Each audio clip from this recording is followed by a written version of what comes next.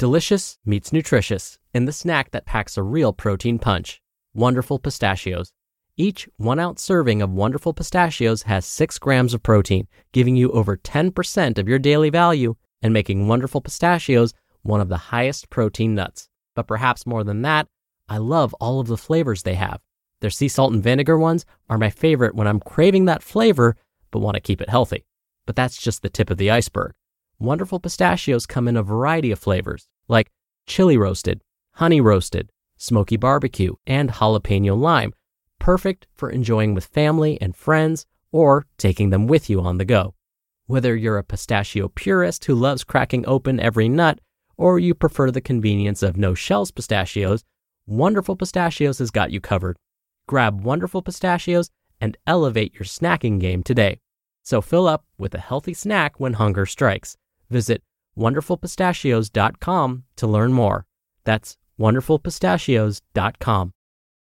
Mom deserves the best, and there's no better place to shop for Mother's Day than Whole Foods Market. They're your destination for unbeatable savings, from premium gifts to show-stopping flowers and irresistible desserts. Start by saving 33% with Prime on all body care and candles. Then get a 15-stem bunch of tulips for just $9.99 each with Prime. Round out Mom's menu with festive rosé, irresistible berry chantilly cake, and more special treats. Come celebrate Mother's Day at Whole Foods Market.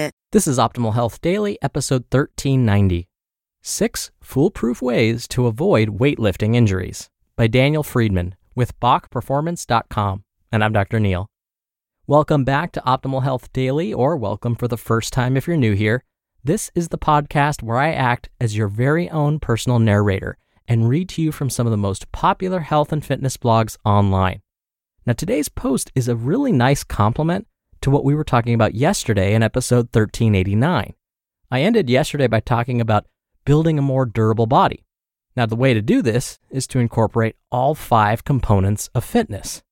Well, 2 out of those 5 components I talked about have to do with strength training, specifically building up our muscular strength and our muscular endurance, which are technically different. Now, if we focus too much of our attention on one aspect of fitness and not the others, then injuries can happen. So today, we're going to talk more about this when it comes to weightlifting specifically. But for now, let's get right to it and start optimizing your life. 6 Foolproof Ways to Avoid Weightlifting Injuries by Daniel Freedman with BachPerformance.com. If you train hard enough and long enough, weightlifting injuries will happen.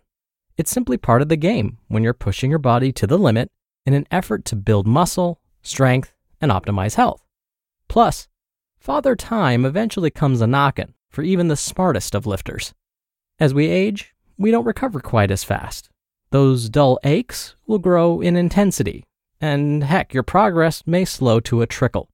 The sobering truth is your training must adapt the older you get and the more time you spend under the bar.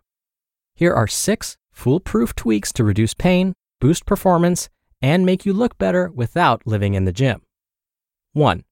Slow down your tempo. In the case of joint-friendly training, slowing your tempo down will increase your time under tension. You'll create the skin-splitting, muscle-building pump of metabolic stress while protecting your joints. With the exception of well-planned, explosive movements, slow down the eccentric or down phase of your lifts to reduce joint stress while putting more tension on your muscles. On your lifts, try a 3-1-1 tempo. This means take 3 seconds to lower the weight during the down phase, hold for a 1-second pause at the bottom, and then start your next rep. The payoff. With this method, you'll create more muscular stress while protecting your joints. 2. Add pauses to your reps. If you've missed a bench press off your chest or get stuck in the hole on squat, you've hit a dreaded sticking point. Unfortunately, a lack of control in sticking points is when most injuries occur. You've probably seen these examples before. A lifter bouncing the bar off his chest in a feeble attempt to muster a few more pounds. Or a lifter bouncing out of the hole on a squat, only to round his back and let out a blood-curdling scream before the weight comes crashing down. Neither of these situations are optimal for longevity or performance.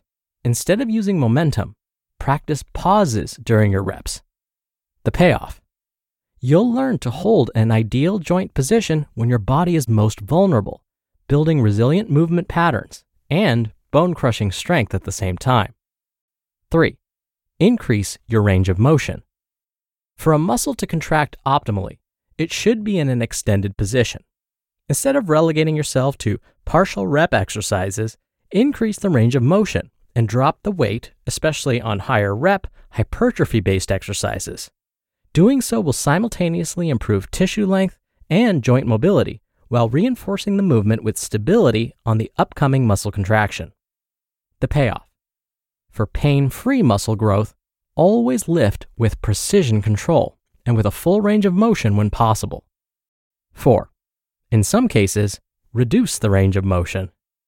While it is important to work through a full range of motion like I just said, you must only do so in a range of motion you can control.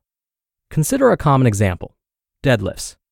So when it comes to deadlifts, you'd be much better off pulling from blocks or changing to a sumo or trap bar stance to put your spine in a safer position. The payoff. Yes, lifting with a full range of motion is important, but only if you can control it. 5. Take shorter rest periods strategically. With technical, explosive, and near maximal exercises, ensure you're getting plenty of rest, like 2 to 3 minutes or more between sets to optimize technique and performance. But what happens once you've moved on to your higher rep muscle building work? Well, working out with shorter rest periods improves your work capacity and gives you a better pump. The payoff. Doing more work in less time makes your workouts more efficient and effective, especially if you're racing the clock throughout your workout. Heck, you might even knock out what most of us tend to neglect.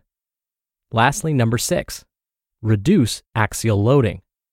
Axial loading, or top-down loading, from compound exercises like squats, cleans, deadlifts, etc., is excellent for boosting total body strength, muscle, and improving bone density.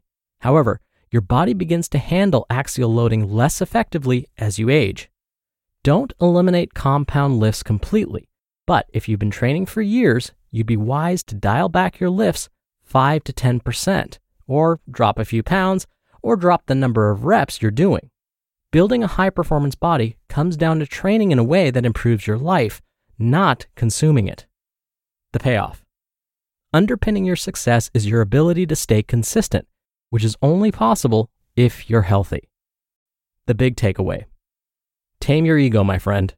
Make these small tweaks to your training, and you'll be able to boost intensity and performance without compromising longevity. You just listened to the post titled 6 Foolproof Ways to Avoid Weightlifting Injuries by Daniel Freedman with BachPerformance.com. When you're hiring, it feels amazing to finally close out a job search. But what if you could get rid of the search and just match? You can with Indeed.